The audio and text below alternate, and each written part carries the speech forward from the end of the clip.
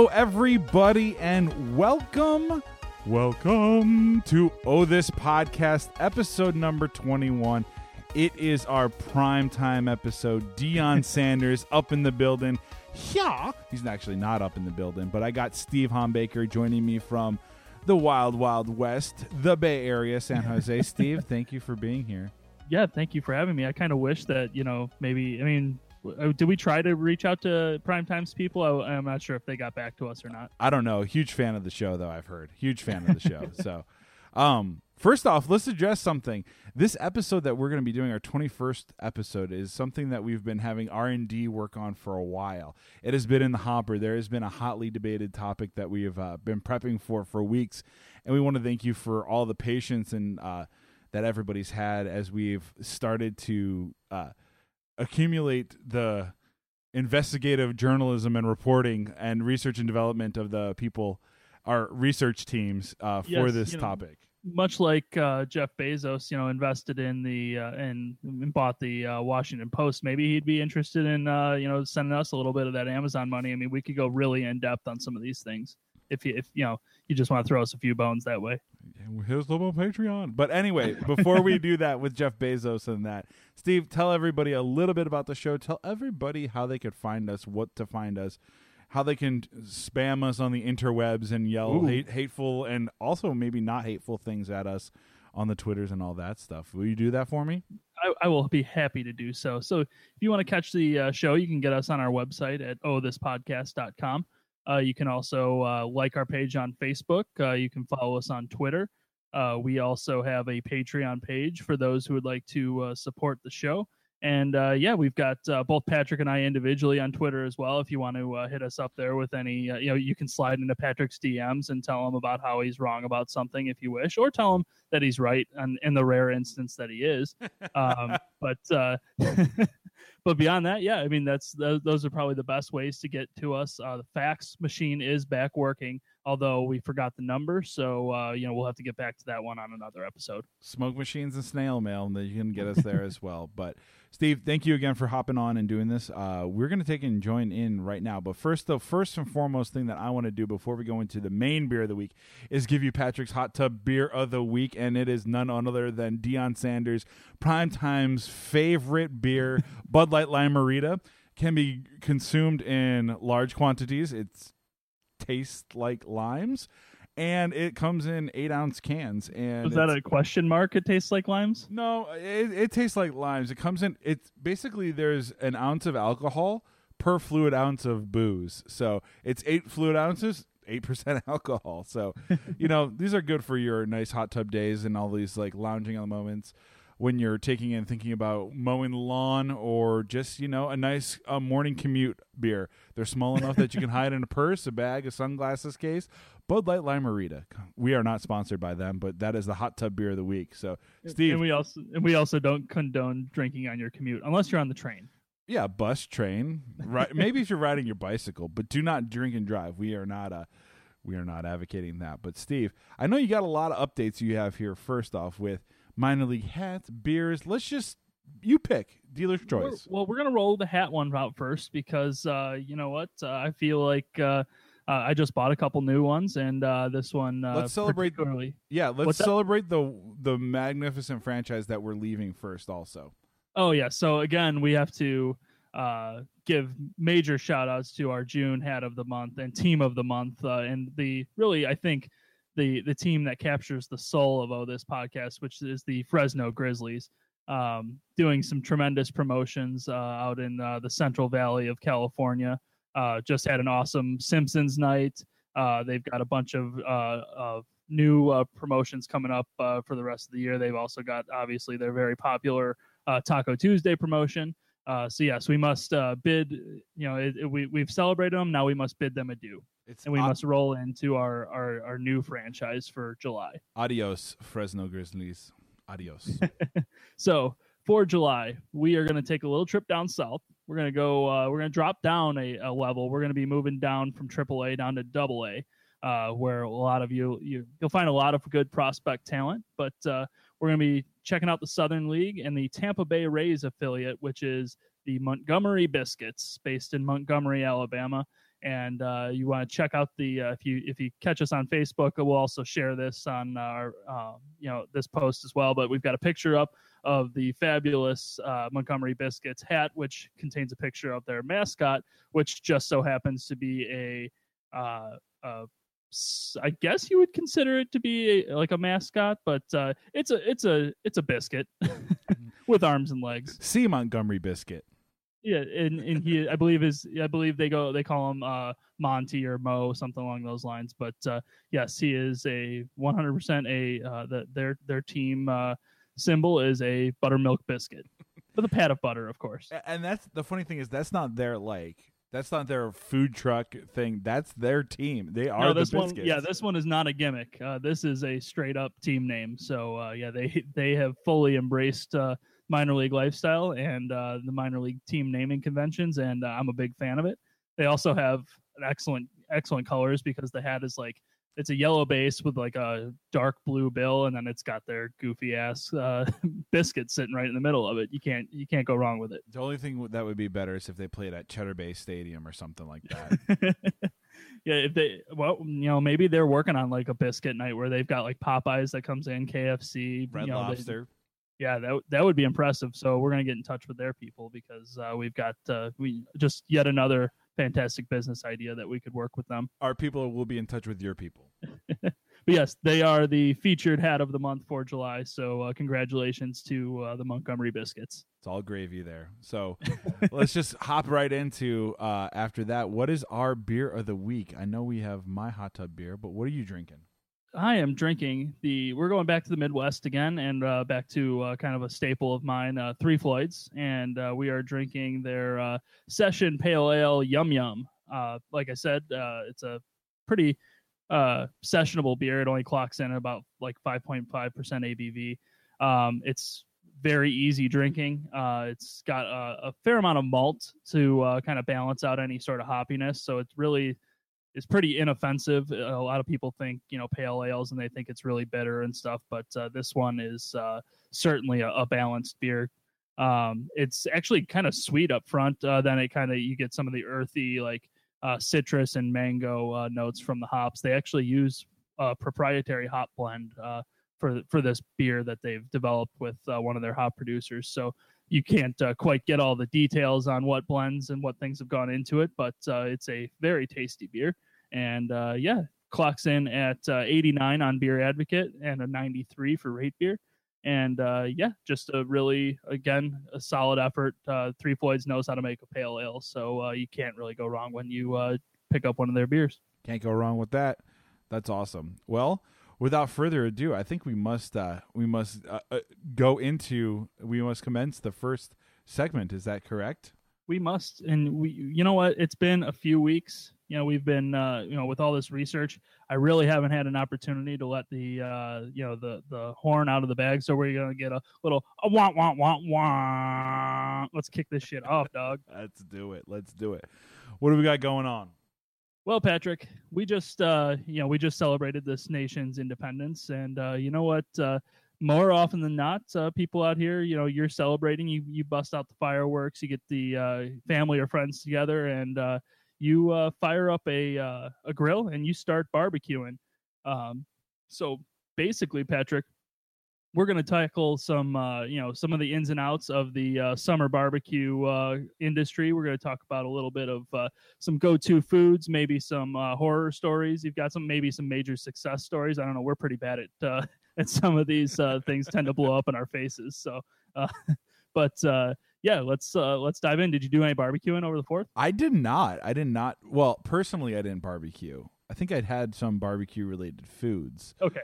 But I didn't barbecue myself. But normally the 4th of July is always better that you don't barbecue yourself. Well, yeah, you know what I mean. I did not prepare or procure food that has been purchased or has been prepared on a open flame. Normally it's like the 4th of July is always the one where you do you get everybody out, and I always call it the paper plate holiday because everybody's out, and no matter what you've got everybody just, housing down obscene amounts of food, like absolute obscene amounts of food. Like I always look back at Jim Gaffigan. It's like, oh yeah, it's 4th of July. I could have a burger, a steak, 2 hot dogs, and blah blah, like part of his skit. But like for me, this summer, I didn't do any barbecue for the 4th of July. I didn't do anything for Memorial Day. But like, what's your go-to entree when you're taking and thinking about that? You know, getting a grand old excursion to maybe a picnic station or something like that. Yeah, I mean, I like to keep it simple. You know, if it's a group that's bigger than like 4 people, I really don't want to do anything elaborate. So like if I'm firing up the grill, it's pretty much just gonna be burgers and hot dogs, maybe brats. Because I really like I like to grill other stuff, but I hate dealing with it on any sort of scale. So it's like doing grilled chicken or barbecue chicken, like that's great, but it's like if I have to barbecue chicken for 25 people, it's just a miserable time. You're just like plastered over the grill the whole time. You can't like enjoy yourself. It's usually hot outside, so you're sweating your ass off. So yeah, I mean, I like to stick with the basics, and I mean really basics. Like I'm not talking about like going and get yourself like all beef hot dogs or anything fancy like that. Like just give me like a package of Oscar Mayer regular ass hot dogs and like just some basic decent frozen burger patties or fresh ones if you got the time to prep. I mean, them, you don't obviously. really want ass hot dogs. No, you don't. That's less than ideal. It's especially not basic ass. But well, I mean that is basically what they're made out of, isn't it? But to each their own. We'll leave some sort of mystery for some people there. But yeah, I mean that's really where I go with it. I mean, maybe get into something like chicken if it's a small group. But yeah, it's generally the staples for the barbecue that I'm into. Yeah, if I'm cooking for like 2 to 4, I'll probably think about doing something that's a little bit more elaborate. Like so. For me, I had to get an electric grill because of my apartment. It didn't allow you to have any like charcoals and stuff like that. And yeah. I think one of my disasters was when I was cooking up food last year, and then since it was electrical, it was on the same circuit as everything. I popped the fuse on the entire thing. The air conditioning goes like all the power in my apartment. It's like for like this grill. I'm like. Oh, so it's a like an oversized George Foreman. It's not a Foreman, but it's like It's still electrical. It wasn't the greatest, but like I can do like a lot of carne asada. Like that's what my go-to is if I'm doing like a steak. Like just actually do some like skirt steak, some nice tasty. I know my way around the grill. One disaster that I can tell you about is it's not always grilling. Sometimes you just have to like whenever you cook bratwurst, make sure that you cook them to well done. A medium rare bratwurst is not something that you should be doing. It's less than ideal. You think you might be able to get away with it, but like, you know, some people are like, you know, medium rare chicken. No, don't do that either. That's like, there's things that are like that you have to do. Like medium rare is always the beef, but never go. Trust your instinct. Anything that is non-beef related, go that well done. Take and burn the thing to death because it's just absolutely Yeah, I mean, as far as disasters that I've had, going to like bratwurst, you know, I think of is like the Johnsonville like cheese sausages or basically any liquid flaming hot lava. Yeah, exactly. Oh man, I one time burned the living bejesus out of my lip on one of those dumbass cheese sausages from Johnsonville. Like it looked like it was fine. It looked like it had cooled down. Like I just grabbed it off the plate, figure, hey, this thing's good to go now. And oh God, that was horrible. Like it seriously like messed me up for like 2 weeks. Like it wasn't like a 3rd degree burn or anything. It was just like annoying enough to the point where it was a bad enough burn where like I felt it every time I was taking a bite of something. You out-Neiled Neil. Seinfeld reference if you don't get that. 3rd degree crepe burn. But yeah, I mean, beyond that, honestly though, like the biggest fuck ups I have on the grill are always related to charcoal grills, man. Like just give me a damn gas grill and it's all good. Like I cannot stand, like, I mean, charcoal has great flavor when you cook with it and everything, but Jesus Christ, like I do not have time to sit there and wait for the damn coals to get hot and then find the perfect spot, make sure there's no hot spots and grill over the damn thing. I mean, I've had 4 or 5 times where, I mean, and admittedly, like I'm not the best at cooking with charcoal. So it's like, I do it, you know, reluctantly when that's what's there. But But yeah, I mean, just sitting there, it's like, all right, we're gonna wait for our food to get cooked, and oh, it's taking 45 minutes because these shits aren't hot. Yeah, I mean, charcoal for if you're trying to do something quick just doesn't make sense. But there's no way to go unless you're like if you're smoking something, like Right. And I don't think that is. I don't think of smoking using a smoker as a summer barbecue thing. I think that is more of like you could do that year round. Sure. And that's like I never have really. With occasion, I've only had people that have done like the smokers for a barbecue. It's really because it takes so long to take and actually have you that. really have to plan when you have a smoker. Yeah. Well, like so what's your go-to in terms of like is the summer barbecue for you just all about getting friends together and getting beers in you and seeing where the night takes you? I'm more about the food, to be honest with you. Than I mean, I very much take the Jim Gaffigan approach, where I wind up housing like 4 burgers, 3 hot dogs, and I mean, I think like the main entrees are usually fairly easy with the barbecue, unless you're trying to be elaborate. But I think the sides are where a lot of like you can definitely make some hay with good side dishes at a barbecue. Yeah, you can make or break a barbecue by your side dishes. So what's the go-to? I'm all about the potato salad. Okay, what classification of potato salad you got? Any potato salad. Okay, because you got your German, you got your yellow mustard, you've got your loaded potato salad. I would say, like, I mean, I love being German. I love German potato salad, but it's not necessarily like the easiest or most like typical barbecue version of potato salad. Yeah, so it's extra slimy if you leave it out on the table. it's not like quite as palatable. Like it's got a lot of vinegar in it and stuff. Like so, a lot of people aren't into it as much. I personally like like a mayo based a potato salad closer to like a loaded potato salad or an aioli. But I got no fight against a mustard based potato salad. Those are perfectly fine too. Yeah, I think you can judge a barbecue by the macaroni salad that someone brings. Okay. Like I can think that you can judge any barbecue as a stack rank by the macaroni salad. Like you can judge a steakhouse by the ability for them to make a ribeye. Like there's the certain thing. Like it's going to be a good barbecue if you see some homemade macaroni salad where it's not too like mayonnaise-y and all that stuff. That's I think you're there. But like potato salad's right up there as the high point. Anybody that puts like quinoa or kale, you can just get the fuck out of here. You should go home. Take your rosé and get the fuck out of my barbecue. I like a good grilled corn too. That's always a solid get on the barbecue day. See, I don't know. Grilled corn's good. Like I remember where you went to school, they had the corn fest. Oh yeah. But another thing is like, don't bring me kale. Don't bring that weak shit in here. Get me a solid broccoli salad. Okay. Yeah, I'm not discounting all green vegetables for everything like that, but I'm just saying, know your audience. Yeah, exactly. I mean, it's the barbecue. I don't think it's time to get gourmet with anything. You can do some stuff that's like I said, you can get a little fancier, maybe with a smaller group. You do something like you said, like a good skirt steak, maybe make flank steak or something like that. But yeah, I mean, don't overthink it. I mean, just stick with the basics, and everyone will be happy at that point. Yeah. Any recent disasters? Not really. I mean, I grilled up some burgers the other night that turned out pretty decently, other than the fact that I had to wait to. I wanted mine medium rare.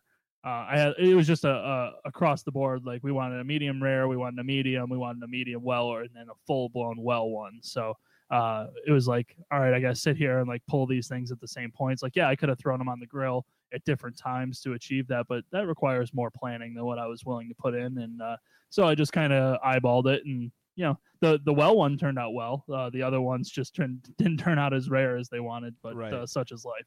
See, well done. Just put more pepper on it. It's good. Yeah, man. I don't know. I can't do the well done on it. I mean, anything besides chicken or a bratwurst, I don't want well done. Yeah, exactly. You ruin the meat. You ruin the beef. Like especially some of those steaks too. Mm-hmm. Yeah, I don't know. Summer barbecues. Like, are you pro or con cornhole on summer barbecues? Bags. I'm all about. I'd be all in on bags. See, the problem I have is you got hustlers in that bag game, and then you got the people who are just like, oh, I don't know how to play. Oh, you gotta know your audience and who you're playing with. I mean, because it can get serious and it can be perfectly casual as well. You just got to know who you're playing with. Yeah. Well, when you play $20 a game, it's like that's the over under odds are over under. Yeah. I mean, growing up, it was always wiffle ball during barbecues, but that was because like me and my cousin would play, and then my brothers once they got a little bit older, they would jump in and play, and then my cousin would always have friends. He was older than us, so he would have a lot of his buddies over, and we'd just get games going that way. So did a lot of that. But yeah, I mean, cornhole wasn't really around like until it wasn't really popular until like I was in later in high school into college, so that like it became a part of kind of those barbecues like later in life. It's been a more recent phenomenon for me, at least. Yeah, I remember one of the games that we used to play, not used to play. It was one 4th of July. We were at my grandparents' house, and I don't know how, if my grandpa found it like in the garage, but they looked like they were at least 30 to 35 years old, about 20 years ago when he found this. And he pulls out this giant thing of lawn darts, and we're going to go play lawn darts. And it's like, these are like maybe like 8 to 10 inch metal spears that you throw and try to it's basically bags, but darts, right. A non-safe version of them. And so he sets it up in the side lawn, and we're out there playing and just doing our thing. And I don't know if it was my cousin Tim or if it was my brother or who got the brilliant idea of we're going to start to play a modified version of this, where the game then became throw it straight up in the air and see if you can run away from it before it lands. And these things were rusted out lawn darts that we were throwing up as high as we can straight in the air. And then once one of the parents came out and saw what we were doing, and once we launched into the tree trying to get a squirrel, we had those confiscated from us to actually use there from, it was like one of these things, but it's like, oh my God, these are dangerous, very, very dangerous things that I remember. I don't know if that was like a food disaster or we had a great time. Yeah. I mean, you could have, on the high end, you could have got yourself a squirrel to barbecue. Yeah. On the low end, we could have impaled ourselves on rusty lawn darts. Like, God, they were so awesome. I'm sure that everyone was planning for a tetanus booster as a side dish. Yeah, just in case, God, too much fun. I just remember old picnic tables. Remember, like, picnic tables? Yeah, I've sat at a picnic table like 3 days ago. Yeah, like the old red ones and stuff like that. Yeah, I mean, this one was had a natural finish on it, so it was a little bit different color. But yeah, I mean, we had a red picnic table in my growing up. It fell apart, but yeah, eventually. You know what grinds my gears? Good lawn furniture. That grinds my gears. Give me old picnic tables. So all right, so let's talk a little bit about furniture at the barbecue, though. Like, my parents were big on the Adirondack chairs. Oh, you like can't. The ones you can't eat shit in those. Eat when you have those chairs. Like, you got to get something that's a little bit more upright. And we had like, I don't know, maybe 4 or 6 of the like plastic Adirondack like lean back chairs. Like the you're Fat rolling Joe like lean back. Yeah. Yeah. And I was like, I'm trying to house down burger number 3, and I'm having this situation you're not full yet because the baked beans on my plate are sliding down off the plate because I'm sitting at an angle. That's when you get up, flip the chair, walk away. I'm running away. Just like you flip the table and leave. You're done. You're done. And it's like your 5th plate of baked beans too. It's like, I'm still hungry. You've got your fiber allotment for the month. Yeah, and you know what the funniest thing is? Like, I'm thinking back on like summer barbecues and different things. It's like, I don't really remember any desserts ever, except for one always being a standard, and it was like the standard was Rice Krispie treats. We would always have like cookies and random stuff. Yeah, there was certainly no standard. I don't think. Or like strawberry shortcake. 4th of July had like strawberry shortcake and like blueberries and strawberries and stuff like that. My grandparents would usually make like a cobbler or a pie or something and bring that out. But there was certainly no like go to where it was like, oh man, can't wait, we're gonna have barbecue and this is what's gonna come out for dessert. Like it was more about the entrees and the side dishes than dessert. So can we make a summary of what our Oh This Podcast barbecue of awesomeness would be? Sure. It would probably have some sort of old school picnic table. It would have medium rare steaks, burgers, medium. Plastic silverware. It may or may not include some lawn darts, and it sure as hell will not have kale salad or quinoa burgers, quinoa, whatever the hell you want to call it. And 100%, if there's an Adirondack chair, Steve's going to go stone cold on that thing, right? Just absolutely just destroy it. Yeah, or I'll just pick a different place to sit. Yeah. Pro or against fireworks? I mean, I come from a long line of people who appreciate fireworks. I'm fireworks 24/7, 365. Really? Yeah. Oh yeah. Like, Especially are you talking about bigger, like city sponsored fireworks, or like would you prefer to take and do homemade? Oh well, they're not homemade, but I like blowing shit up with fireworks that I procure from perhaps a stand off the side of a rural road and or perhaps a fine establishment heading north of the border from Illinois into Wisconsin, or perhaps east into Indiana from Illinois. Yes, and you would take and procure that with a watermelon and a cantaloupe, and just you never know what's going to happen. So. Yeah, I mean, as far as like big city fireworks displays, I mean, they're fine. I go and watch them. I don't get amped up for them. Actually, we went to the Sox game out here in Oakland the other night, and the Oakland A's did a great fireworks display. I was surprised because pretty much everything else about their stadium is awful. Yeah, like I'm not against fireworks. I like them. I enjoy them. It's just when you're the 4th of July in Chicago, in the city specifically, you just go outside, and if you can get up over the trees, you can look in every single direction. And the question that I'm wondering is, how do people afford the amount of fireworks that are getting launched off? Because buy one get one free, man. Yeah, right. They're coming from neighborhoods that are just like, are you really launching these off there? Like, it's absolutely insane. But then I think I get a little desensitized now because they do fireworks all the time. Like every Wednesday they have fireworks. It's like, okay, it used to be fun when it was rare. You know what I mean? Yeah, I can understand that.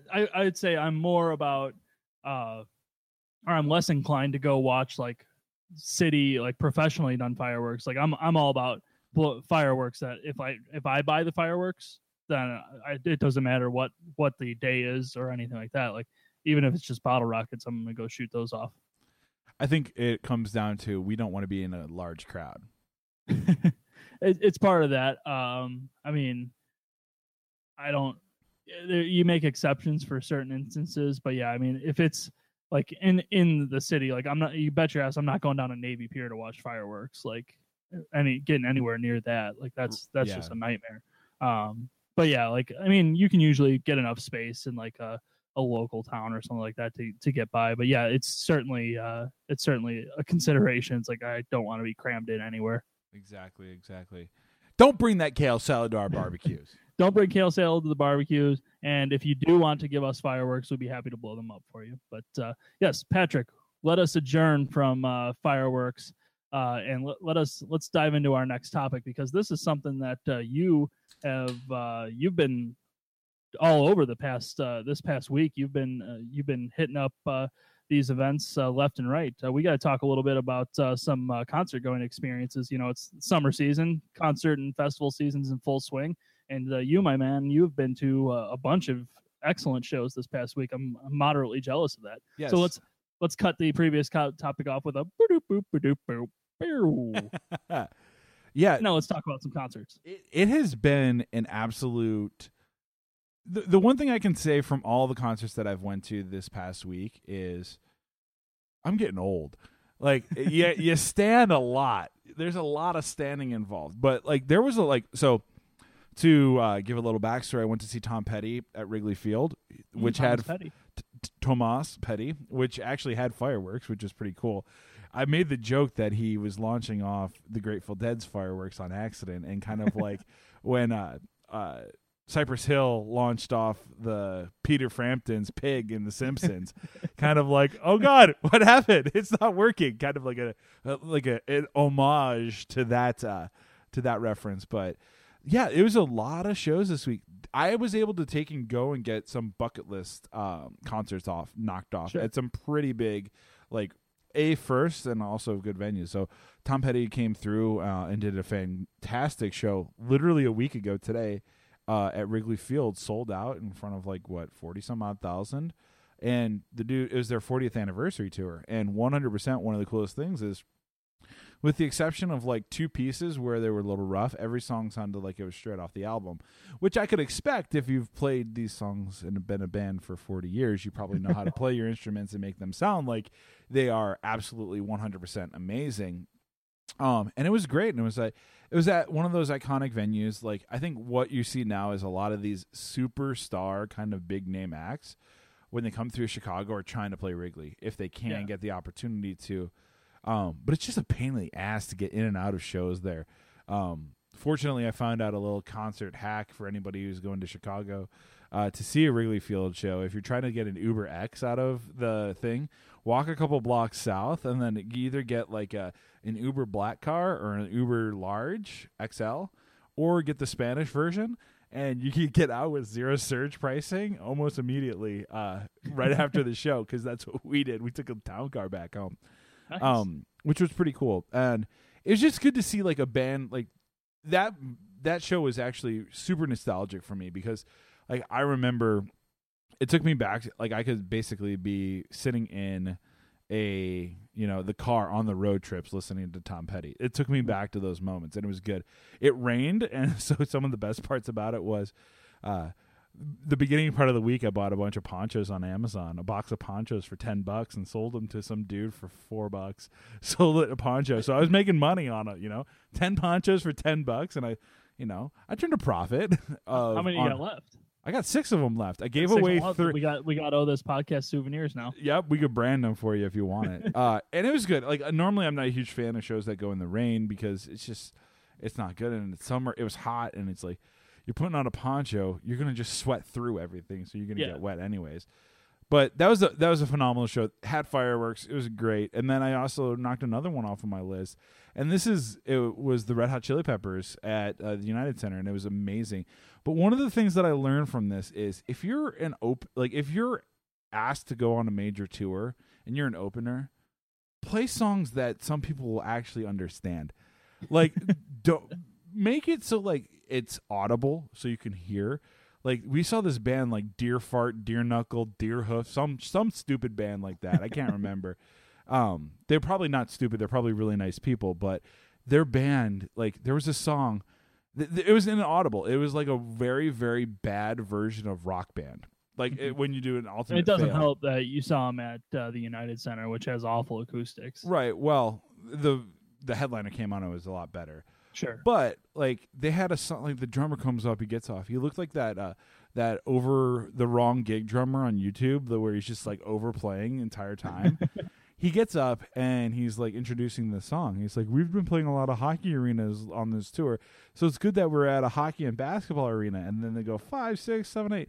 Basketball, basketball, basketball. Do do do do do do do do do do do do. Rebound, rebound, rebound. And that was the song. I'm like, what the fuck did I just listen to? This is the people were like, get off the stage. And then the Red Hot Chili Peppers were amazing. But it's there's a place and time for these large venues, but I'm still always going to be one of those for small club first, then larger concerts, and then if you, it's going to really get hard to take and go to a festival. Festivals are just. See, I was going to ask you that exact question, where your standpoints are on the theater versus what size theater, and then if you're into the festival thing. Yeah, it's probably club, theater, stadium, festival. Festivals are tough because you're rushing people off the stage so quickly that off and on the stage so quickly that you can never get the sound dialed in for anybody. So they all sound like crap. Yeah, I mean, I just booked a ticket to go to a festival because I am also not a huge fan of the the music festival. I'm not interested in going to Lollapalooza or anything like that. But I've got tickets to go see Cal Jam 17 down in Southern California, which is Foo Fighters with Queens of the Stone Age, Cage of the Elephant, Liam Gallagher from Oasis, and a bunch of other smaller bands as well. But it's a 1 day festival. It's a little bit sure. It's in a big park, but as far as festivals go, it's a smaller venue because you've only got it's only going for like 12 hours or something. So it's like everyone's gonna play decent length sets and stuff. So yeah, I mean, like that'll be interesting, but that's about as close to like I would never do like a multiple day festival really. Like I just can't handle the crowds, and yeah, I agree. The 100%. bathrooms, like it's the sound thing is a big problem. Like I think that like the best festival, so to speak, which it's not even totally, it's not like the same. It's not a festival in the vein of Lollapalooza or or anything like that. What's the one that they do down in Tennessee? Bonnaroo. Yeah. It's not like, I mean, Summerfest is excellent because they have all the stages already set up, and it's one night has X number of bands. You have one band in an amphitheater, which all the sound is obviously tailored for them. But then all the other smaller stages are set up specifically for music. Like this is their thing. Fuck so yeah, I saw Nelly at Summerfest. So it's not as though they're rushing to like put this whole thing together. Like everything is assembled and ready for music.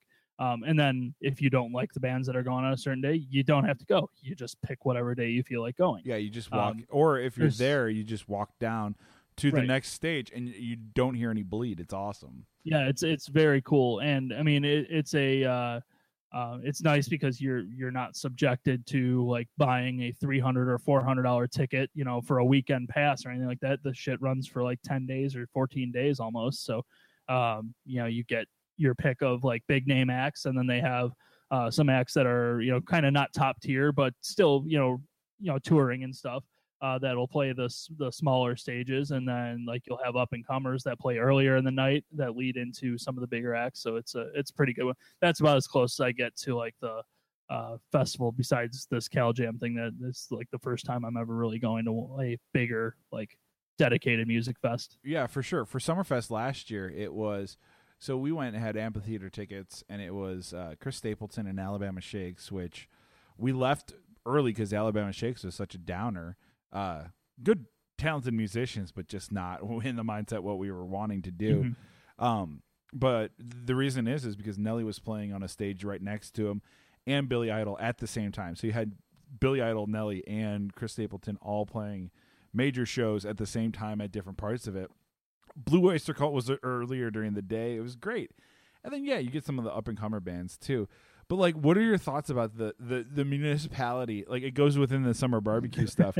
The municipality ones. Like, because I know that you found a couple this past week that were amazing. I know that I saw one. So we went to Arlington Heights Frontier Days on Monday to see none other than the Hoobastank play. And if you're looking for a reason to go see them see what I did there? The reason. Oh, I see what you did there, you bastard. Yeah, it can take you leaving and wanting to be crawling in the dark on your way back to the parking lot. You see what I did there again? One of the things that I do remember that was amazing about this was there were a couple Hoobaskanks walking around downtown Arlington Heights, plastered at like 2 or 3 in the afternoon. It's like, let's follow them. They got beer. You going to Hoobastank? It's like, normally you don't ask that question. Yeah, but like, that's not something you want people knowing about you. Yeah, but that definitely went to it. And let me tell you, it was yeah. But they had Rick Springfield before, and then they had Gin Blossoms the night before. And I'm like, this is awesome.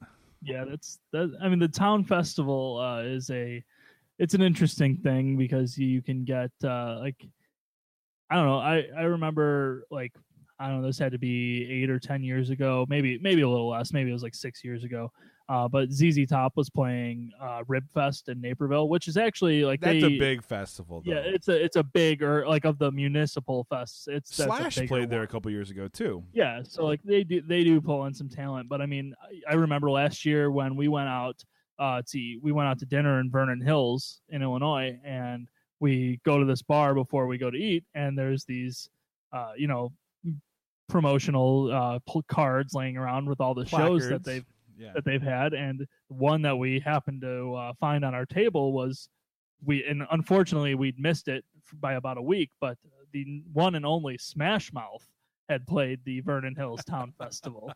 And I was a little disappointed that I was not able to go see that, or at least 10-year-old me was a little disappointed that I couldn't go see it. But yeah, you certainly can find a variety of interesting musicians at both the municipality and the like state fair level, or county fair level. I can't. There was like a Chicago Sausage Fest, and the headliner was like Collective Soul, I think it was, a couple of years ago. See, I would go see Collective Soul at the Chicago Sausage Fest. Yeah, it was a festival of sausage. It wasn't a sausage, but it was probably both. But the full half-page advertisement in the timeout was Chicago Sausage Fest, Collective Soul. It was either them or another band, like I can't remember, Daughtry or something. No, it was Collective Soul. Daughtry would be horrible. So what do you have as far as like, do you have any venues that are like near and dear to your heart? Yeah, I would say some of the venues that I've liked, most of where I started to see concerts growing up, or when I was in the music age to go see stuff, were in Seattle. And so there's a couple of venues in Seattle that are really great that I've enjoyed seeing shows at, and they are all the two of them that I love are, one is the Crocodile, and that's a 400-person club if you can squeeze 400 people in there. It's it's a bar venue, side of a room. I've seen several very good bands that are opening up there that have gone on to bigger and larger things. Like one of them that I remember seeing Alan Stone when he released his first before he released his first album. So it was like his second EP.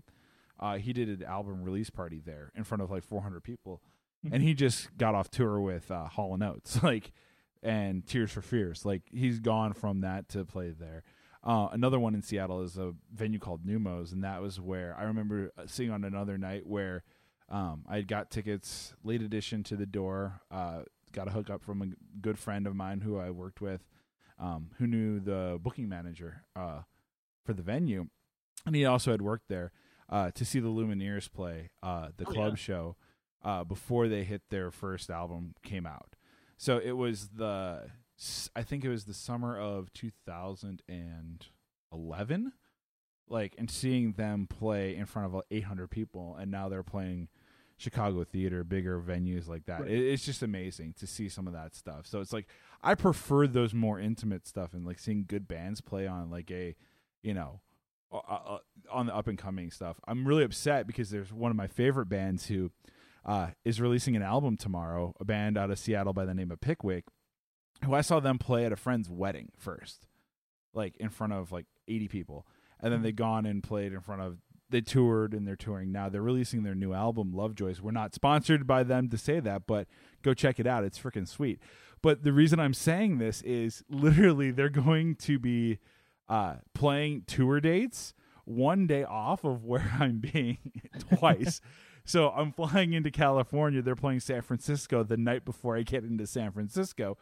And they play Chicago the day that I'm leaving to travel to LA. And it's just too funny. It's like, are they watching my social media? Are they overtly trying to take and make it so I can't go see their show? But more power to you. If you can go to any of those shows, go to those. But like, what about you? What are your, in terms of like venues that you've seen and enjoyed?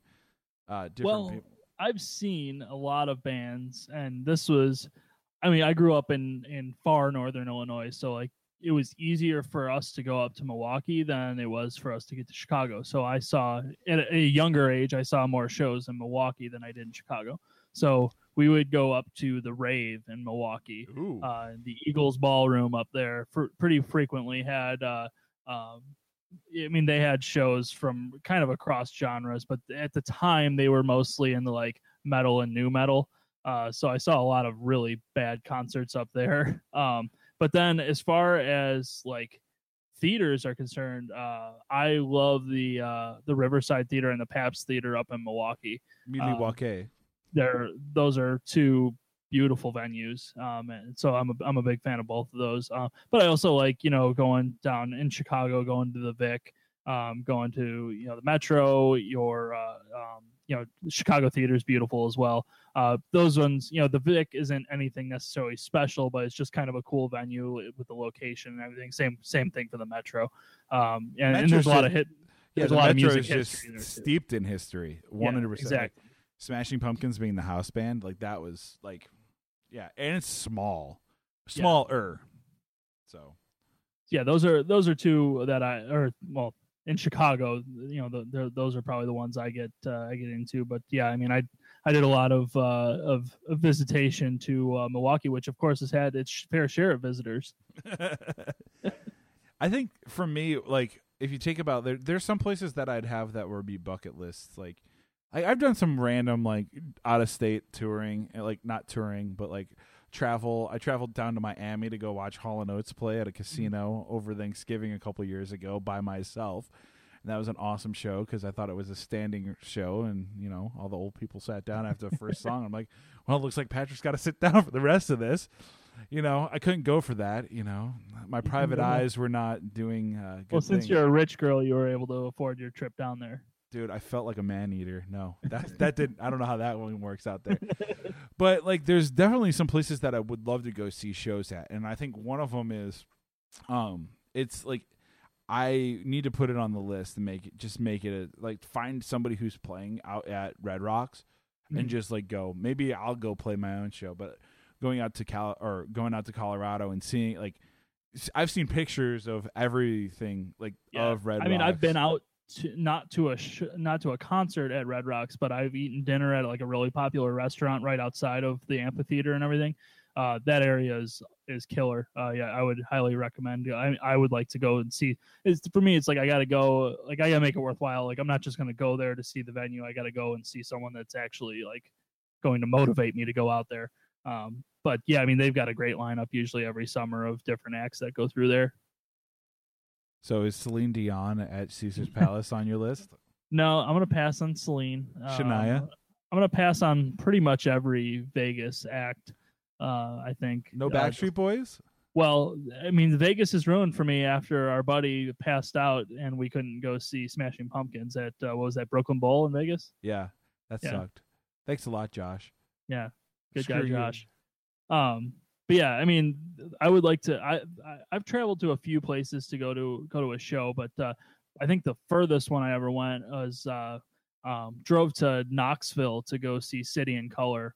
I had a buddy who has friends that live down there, and the show lined up perfectly. He was going down to visit, and then he was like, "Oh yeah, let's just go down there. Let's go see the show and everything." So went down there, and there's a beautiful theater in downtown Knoxville that we went and saw a show at, which was pretty sweet. So yeah, that's probably about as far as I've gone specifically for a concert.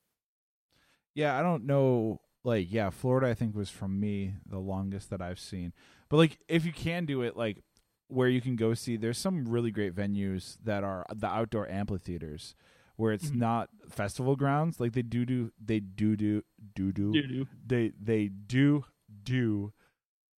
festivals there occasionally, but if you're up in Washington State, go out to the Gorge. Like that is one of the venues that is just absolutely breathtaking in terms of like you're sitting on the side of a hill on the Columbia River and you're looking down and you just see this absolutely mammoth cut out of solid rock, this river gorge, and it's beautiful there.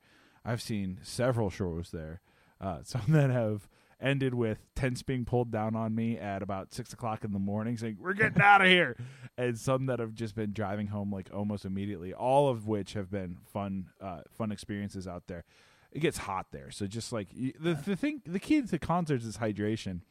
Also proper hydration, not just drinking beers and crushing. Not just Lime-A-Ritas. Yeah, not just that, but I'm not going to judge it in case you want to take and do that, but just know you're like, God, if you get fucking hammered, like I've been hammered at some shows where I don't even remember it. Yeah, I mean I've never been one to get like real drunk at a concert because I mean you're paying in a lot of instances a pretty hefty sum of money if it's someone you actually want to go see. Plus beer is expensive at those shows and it's usually kind of crappy. Yeah. That's when you pregame on the street with your own bottle of Fireball and your own. So what would you say? So give me your best and worst concerts before we wrap this up. Okay, which one would you like first? You pick. Dealer's choice. Can the worst concert be part of a show that was good? Sure. Like, okay, so the worst, obviously, the worst part of a concert had to be this past weekend, and it was 100%. And it had to be that deer hoof, deer fart, deer thing at the Red Hot Chili Peppers.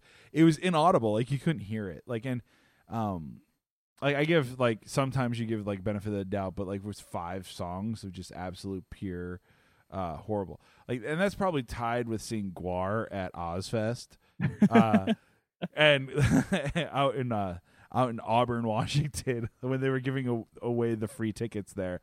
If I have to go and say my best show, it would have to be that Foo Fighters 2015 at Wrigley Field. Yeah, it was the second. It was the second show I saw of them. First show I saw of Dave Grohl and the Foo Fighters was in 2008 after they were coming off of their Wembley Stadium performance. They sold out Wembley for 2, and they were going on a national tour. Saw them at Key Arena. It was awesome. I didn't think that they could get better, and they got better, and it sounded amazing. And that night was awesome. It rained again a little bit, but and then the cool part about it was, like, Dave Grohl has got so much energy when he plays in terms of running around and being the front man. He was knocked out of commission because of a broken leg. So he had his master Megathrone that he was walking around, or that he was sliding around the stage on, which was awesome. What about you? What was your best and what's your worst? Yeah, I mean, Foo Fighters is my number one. I saw Metallica years ago, and that used to be it until that Foo Fighters show. And then my worst is it's tough to say specifically, but this was at Summerfest, and we went and saw a particular artist, which we're going to talk about in our next segment. And then after that particular artist, we went and saw, we were catching the side stage stuff, and Edward Sharpe and the Magnetic Zeros were playing. I was like, oh yeah, let's go catch that. And they played for like, I think 30 total minutes or so, and then they just ducked out and bounced. Like, that sucks. The show, like all the other headliners were still playing, and by the time we got over there, everyone's just kind of like milling around, like, what the hell is going on? And it's like, it's not even a band that I really gave a shit about, but it's like, all right, yeah, whatever, I'll go see them. They were popular at the time, and went over there, and it was like they were, like you heard buzzing from like guitars that were still, amps and everything that were still on, guitar feeds that were still live, but no one was playing. Maybe they had an explosive situation that they had to take care of. They must have done something, but it was, So, I mean, I heard like the last bars of the last song that they played, and that was it. That's crazy. Yeah. That's nuts. So yeah, I'd be willing to give them another chance, if they wanted to make it up for me. Although I don't know if they're really doing anything anymore, and I don't know if I care beyond going to like your home. what was it? Frontier Days? Maybe they'll play Frontier Days, and I'll get a chance to go out there and see it. Gin Blossoms and Tonic play Frontier Days on the Gin and Tonic tour. We're working on it. We're working on things. But Patrick, with Cypress Hill, the Gin and Tonic Chronic tour. We have to. Are we gonna get Snoop Dogg in there and have gin and juice? Oh God. Uh-oh. My mind is percolating. Okay, we need to change topics, otherwise we're gonna be booking this thing. Well, we're gonna be changing topics, but we're not going too far because we're staying in the music realm. So let's maybe slap a funky little bass line here on the previous segment. Now we're getting into the heavy stuff, Patrick, because we've been friends for a long time, but we have yes. been friends. Well, I mean, maybe your opinions changed. I don't know, but this segment here is it could stand to break this friendship apart, because we're staying in the music realm, and there's a lot of heat going on these days. There's some very serious battles going on in the pop music world. And I gotta know, and I know where you stand, and I know where I stand, and we're gonna have to duke this one out, I think, because we gotta talk Katy Perry versus Taylor Swift. Oh God, this is gonna be really tough, and I know it's gonna be tough because you have a page and a half worth of notes here. So what's our criteria? How are we gonna debate this? Well, I'm not here to put any rules on anything. This is Fight Club style, so we're going to knock this bitch out. We're not going to knock any bitches out. We're going to knock this topic out. No holds barred here. Okay, so this is 100% debate central right now. Oh yeah, we're not. I'm not pulling any punches here. Okay, I'm gonna give you the floor first to make your opening remarks. Okay, thank you, counselor. I appreciate that. So, I am I will be taking the side of Katy Perry on this fine debate, and I must stipulate that this is no slight to Miss Swift.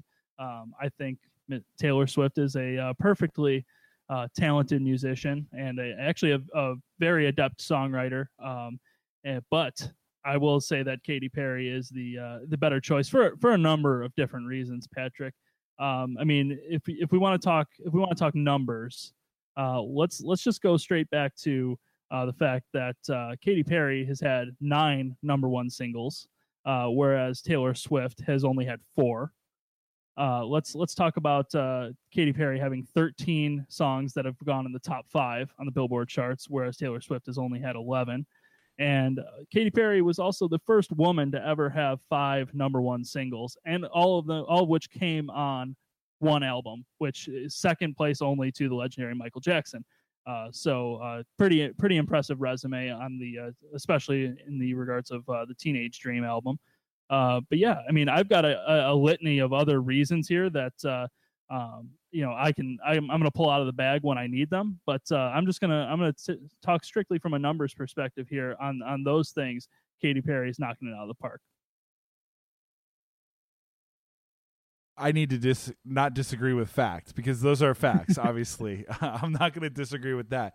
I need to take you back to a point, and I'm curious to look back and see what active career is in terms of age to those statistics. You know, because Katy Perry's had let's see, 4 I think albums, 4 albums under Katy Perry as long, and then 1 as Katie Hudson, where she was making where she was trying to do a gospel album before she got big.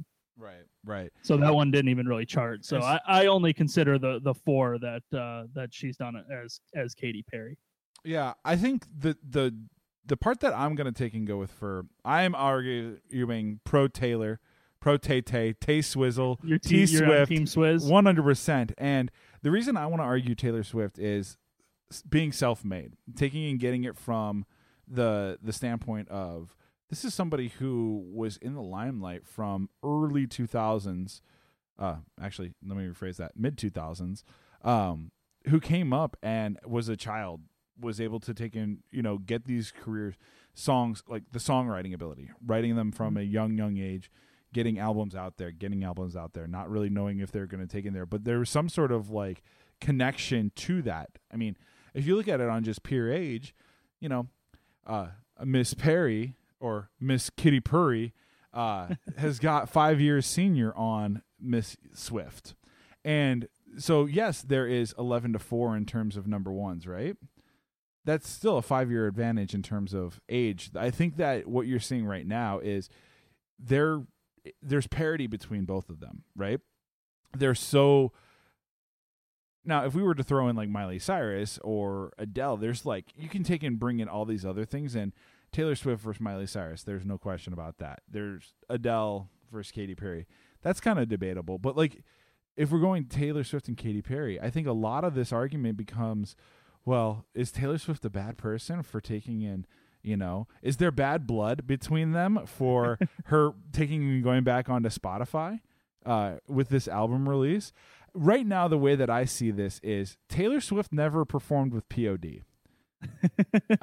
And Taylor Swift was never married to Russell Brand. Now, they do have the John Mayer connection, which, they're Eskimo sisters for that. I guess, potentially. Is that the proper term? I mean, I know Eskimo brothers. I guess I'm assuming that would be the proper term because, equal rights.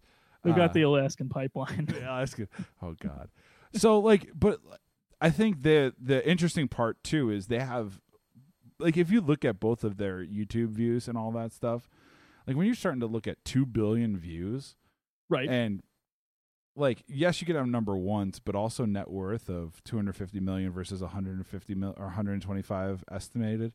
The tours, Taylor Swift's on top touring, and filling out football stadiums and all these arenas and stuff like that. I don't know, did Katy Perry come and play Soldier Field? I honestly don't know. I've seen Katy Perry in concert. I saw her at the Marcos Amphitheater, and that was in 2011 or 12. See, and that's where I think that they are right now. I think if you look at this argument, Katy Perry just released an album. There's looming reports that T Swizzle's got some bangers in the closet coming out here in terms of a new album. But I think that you're seeing, like, have you heard Katy Perry's new album? Yeah, it's not as good as her previous work from what I've heard of it so far. But yeah. So everyone's got to experiment. Yeah, I can't cast aspersions on a piece of work that's not been released yet, but where I see trajectory is I think Katy Perry peaked at the Super Bowl, and I will concede to you, Left Shark. The floor is yours, counselor. Well, sir, I'm going to raise a couple of objections here. First, your statement that Taylor Swift is self-made. Her dad owns part of the record label that put out her first album. And actually, I believe her first couple of albums, if I'm not mistaken. So I would hardly call that self-made. Though talented, I wouldn't call it self-made. Second of all, they've both put out the Taylor Swift has 5 albums under Taylor Swift specifically, whereas Katy Perry has 4. So I don't think the age debate is relevant necessarily, because as far as number of albums released of actual material, they're both fairly comparable. So yeah, that doesn't really hold water in my book. But yeah, you mentioned the fact that you see billions of views. Here's another fact for you: Katy Perry was the first person to have a video on I believe it was either Vivo or YouTube to go to 1 billion. It was on Vivo to go to 1 billion views.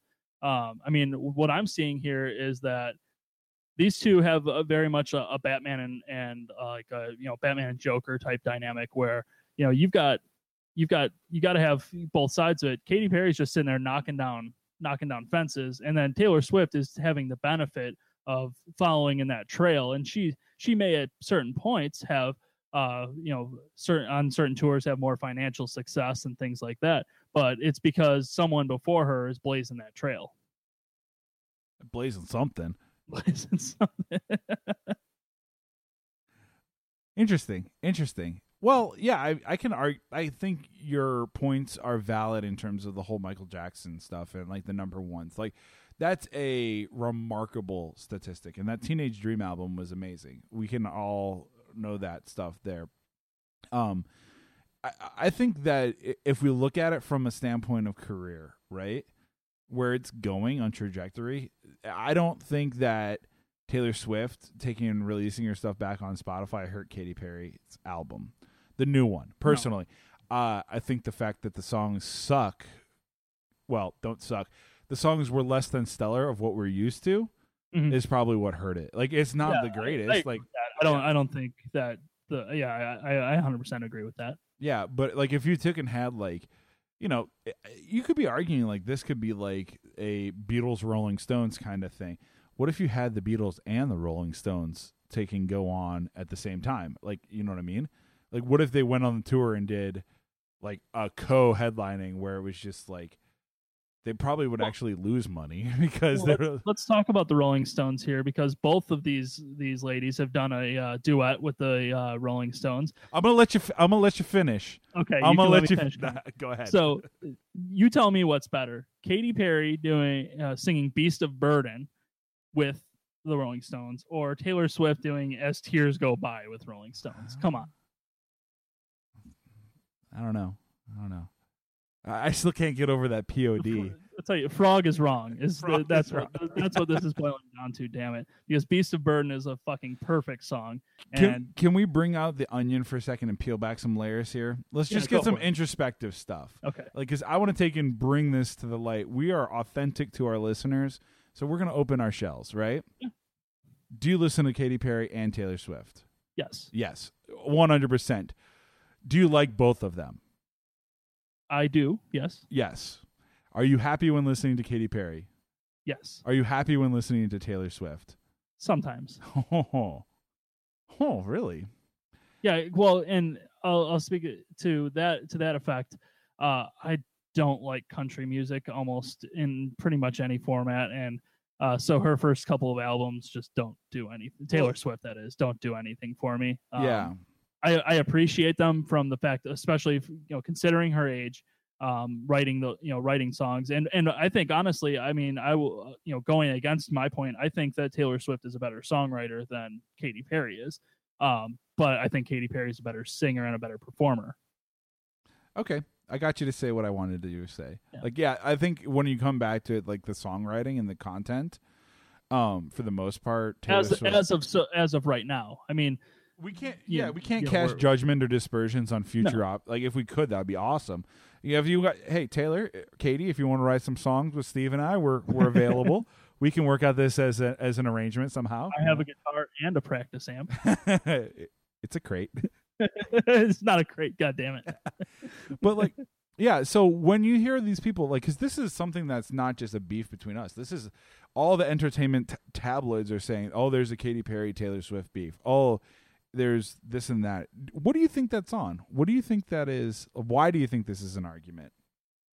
I think two reasons. I think there probably is some personal animosity between the two of them, as far as rivalry and things of that nature. And John Mayer. And well, there's a personal component of it, which I think is valid. I mean, obviously, the only people who probably know it are them, and then some people that are close to them. But I wouldn't be surprised if that was the situation, that there was some personal beef there as well. Yeah, I mean, I think that there's an industry component of it where I think the industry sees it as, it's much easier to bill things when there's a debate or a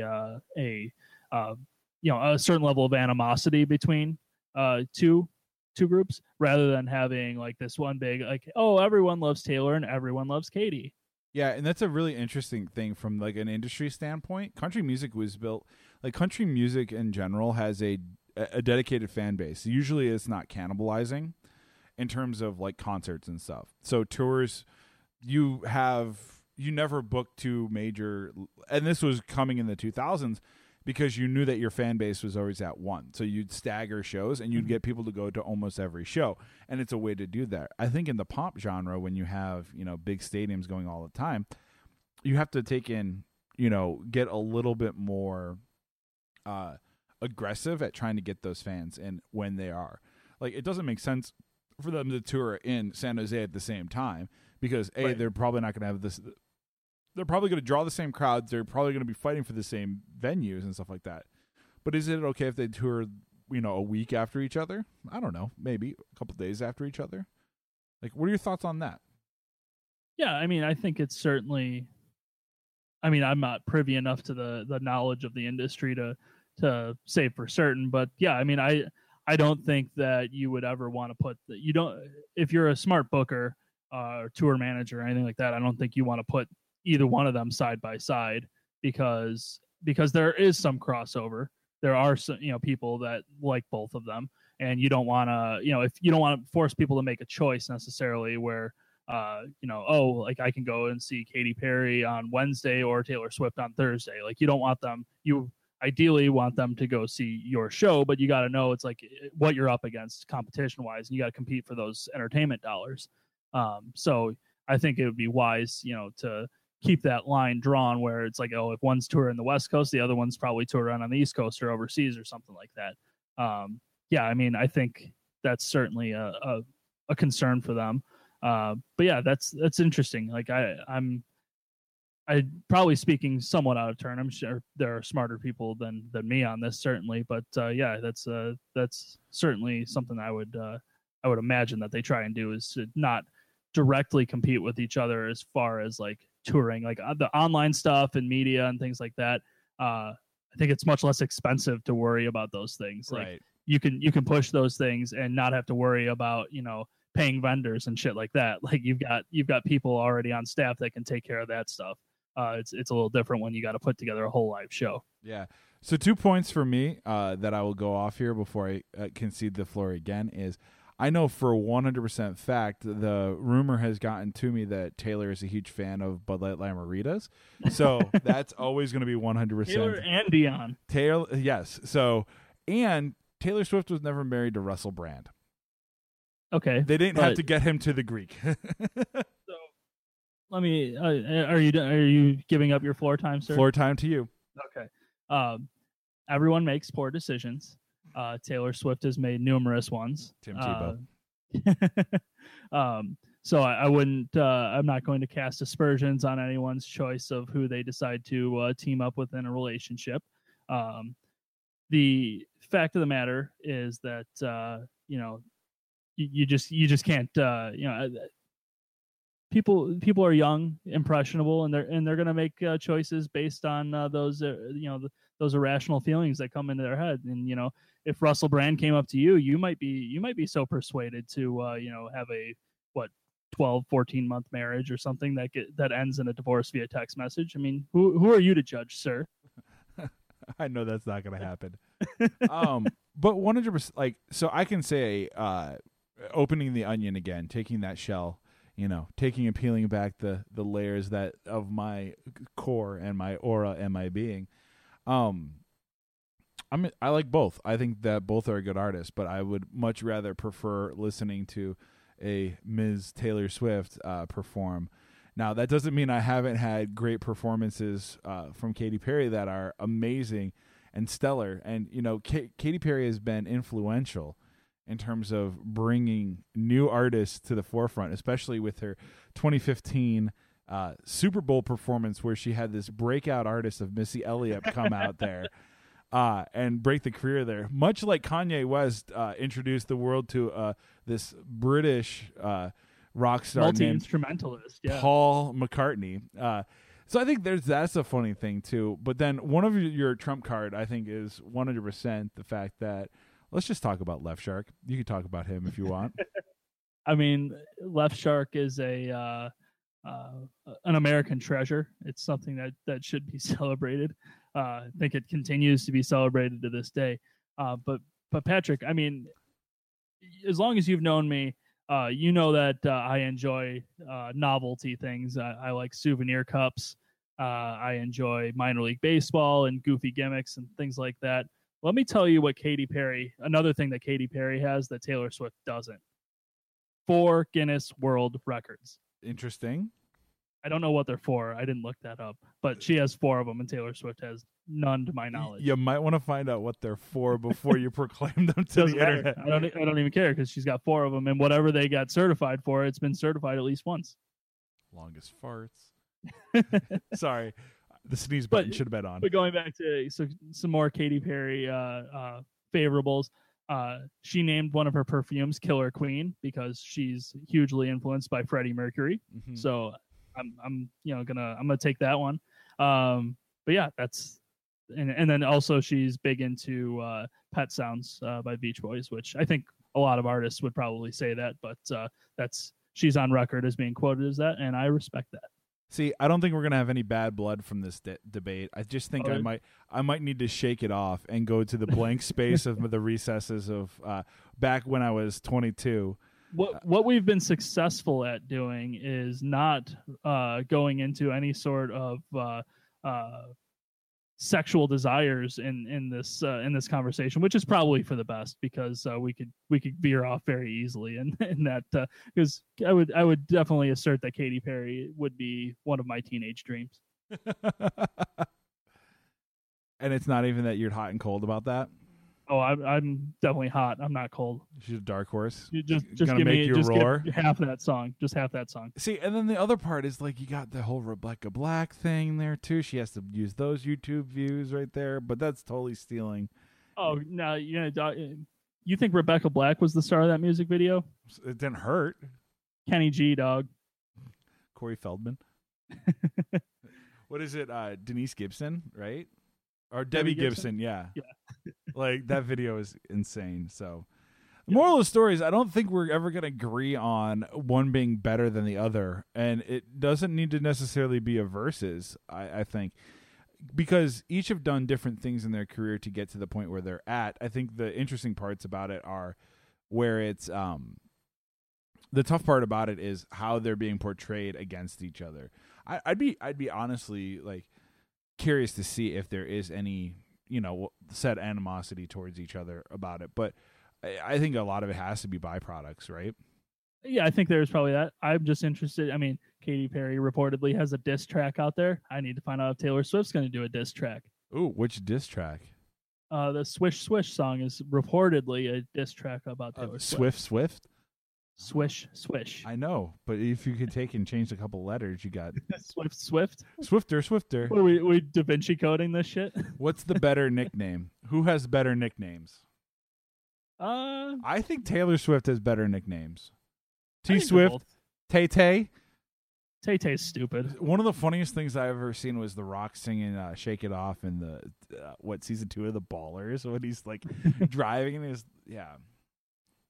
Yeah, I mean, nicknames. Yeah, I'll cede the point that Taylor Swift probably has a better nickname than Katy Perry, but not a strong point to build one's argument. So this we'll put a pin in this as like this is our initial discovery, and then a couple years down the road we can see what this happens if there's another album. Well, after we both see them play at the Illinois State Fair in 10 or 15 years, then we can make a better judgment. Yeah, with gin and tonic. Gin, tonic, and chronic and juice. There we go. Get Snoop Dogg in there. Get Snoop Dogg in the mix with gin and tonic. Then they can get Katy Perry in there. They could sing California Girls. We've got a music festival all lined up right now. As much as we both don't like music festivals, now we've got at least we got the makings of one. Yeah, I think the moral of this whole story is love music. Music loves us all. Left Shark rules. Tay Tay. We have no bad blood. I thought this was going to be a little bit more painful in terms. I know you got about half a page more of notes that you can tear into. I've got plenty more that I could bring out. But Patrick, you've made some fairly valid points in this matter. Although as I have disputed a few of them, I think factually, but I respect the case that you've built. Yes, we will leave it there. We have avoided having any sort of major beef between the two of us. That being said, however, there will be more opportunities for this, and I fully expect them to get a little bit more heated. Should there be if there's a diss track? I mean, we're going to be starting to get into East Coast West Coast stuff between the two of them, and things could get heavy real fast. Yeah. I'm going to let you finish up the episode I'm going to let you finish the episode by taking us out through the rest of this one. Steve, thank you for joining us here again. I feel happy. I feel really happy. These Lime-A-Ritas are 100% not the greatest thing to drink on a whatever day it is today in a 90-degree temperature. But, hey, whatever. I don't care. You're shaking it off right now. I'm shaking it off. I don't got no bad blood about that. I could be feeling 22. With that being So with that being said, this was episode 21 of This Podcast. Next week we'll be on episode 22, and I'm sure Patrick will attempt to work in some more 22 references within the context of the show. But yes, you can find us at ohthispodcast.com. You can also catch us, like our page on Facebook. You can follow us on Twitter. You can follow Patrick and I individually on Twitter. You can, if you feel like supporting the show, you can go on to Patreon, support the show in various different ways. You can tell us, and especially we want to know, if you're on Team Katy or if you're on Team Taylor, let us know that, because that will also help us settle some debates, between the two of us. Or if you're on Team Left Shark, let us know that way too. If you want to be Switzerland in this all and you just want to be on Team Left Shark, go ahead and let us know that too. But yes, Patrick, it has been an absolute pleasure being back in the saddle again, after our long research and development break, and it was good to be back in business. Likewise, I couldn't agree more. And to give you a little bit taste of like when we're feeling 22, the next time we record, we're gonna basically talk about some interesting stuff here. We have a saucy, spicy meatball lined up for an episode of a themed episode, if I'm not mistaken. It is a themed episode, and it's the theme is going to talk and be anchored by a great one. But first, we're going to talk about what you do when the internet's down. The internet's down entertainment factor. now that's a commodity. So if the internet goes down, you really can't do anything. So we're going to talk about that. Then we're going to hop in and you're stranded on a desert island. Tell us what your meals of choice would be. Your desert island, what you can't live without, kind of taking a look at it. And we are going to get into a look into another piece of fine American cinematography and cut down to its core the great Tom Hanks, Robert Zemeckis film of Castaway. 100%. We figured that's going to be an amazing thing. It was going to be on International Bikini Day, but that was yesterday, and we were celebrating by having food hangovers. But again, Steve, thank you for being here. This is episode 21, our primetime Deion Sanders episode. Until next time, I'm Steve, everybody. I'm Patrick. We are out.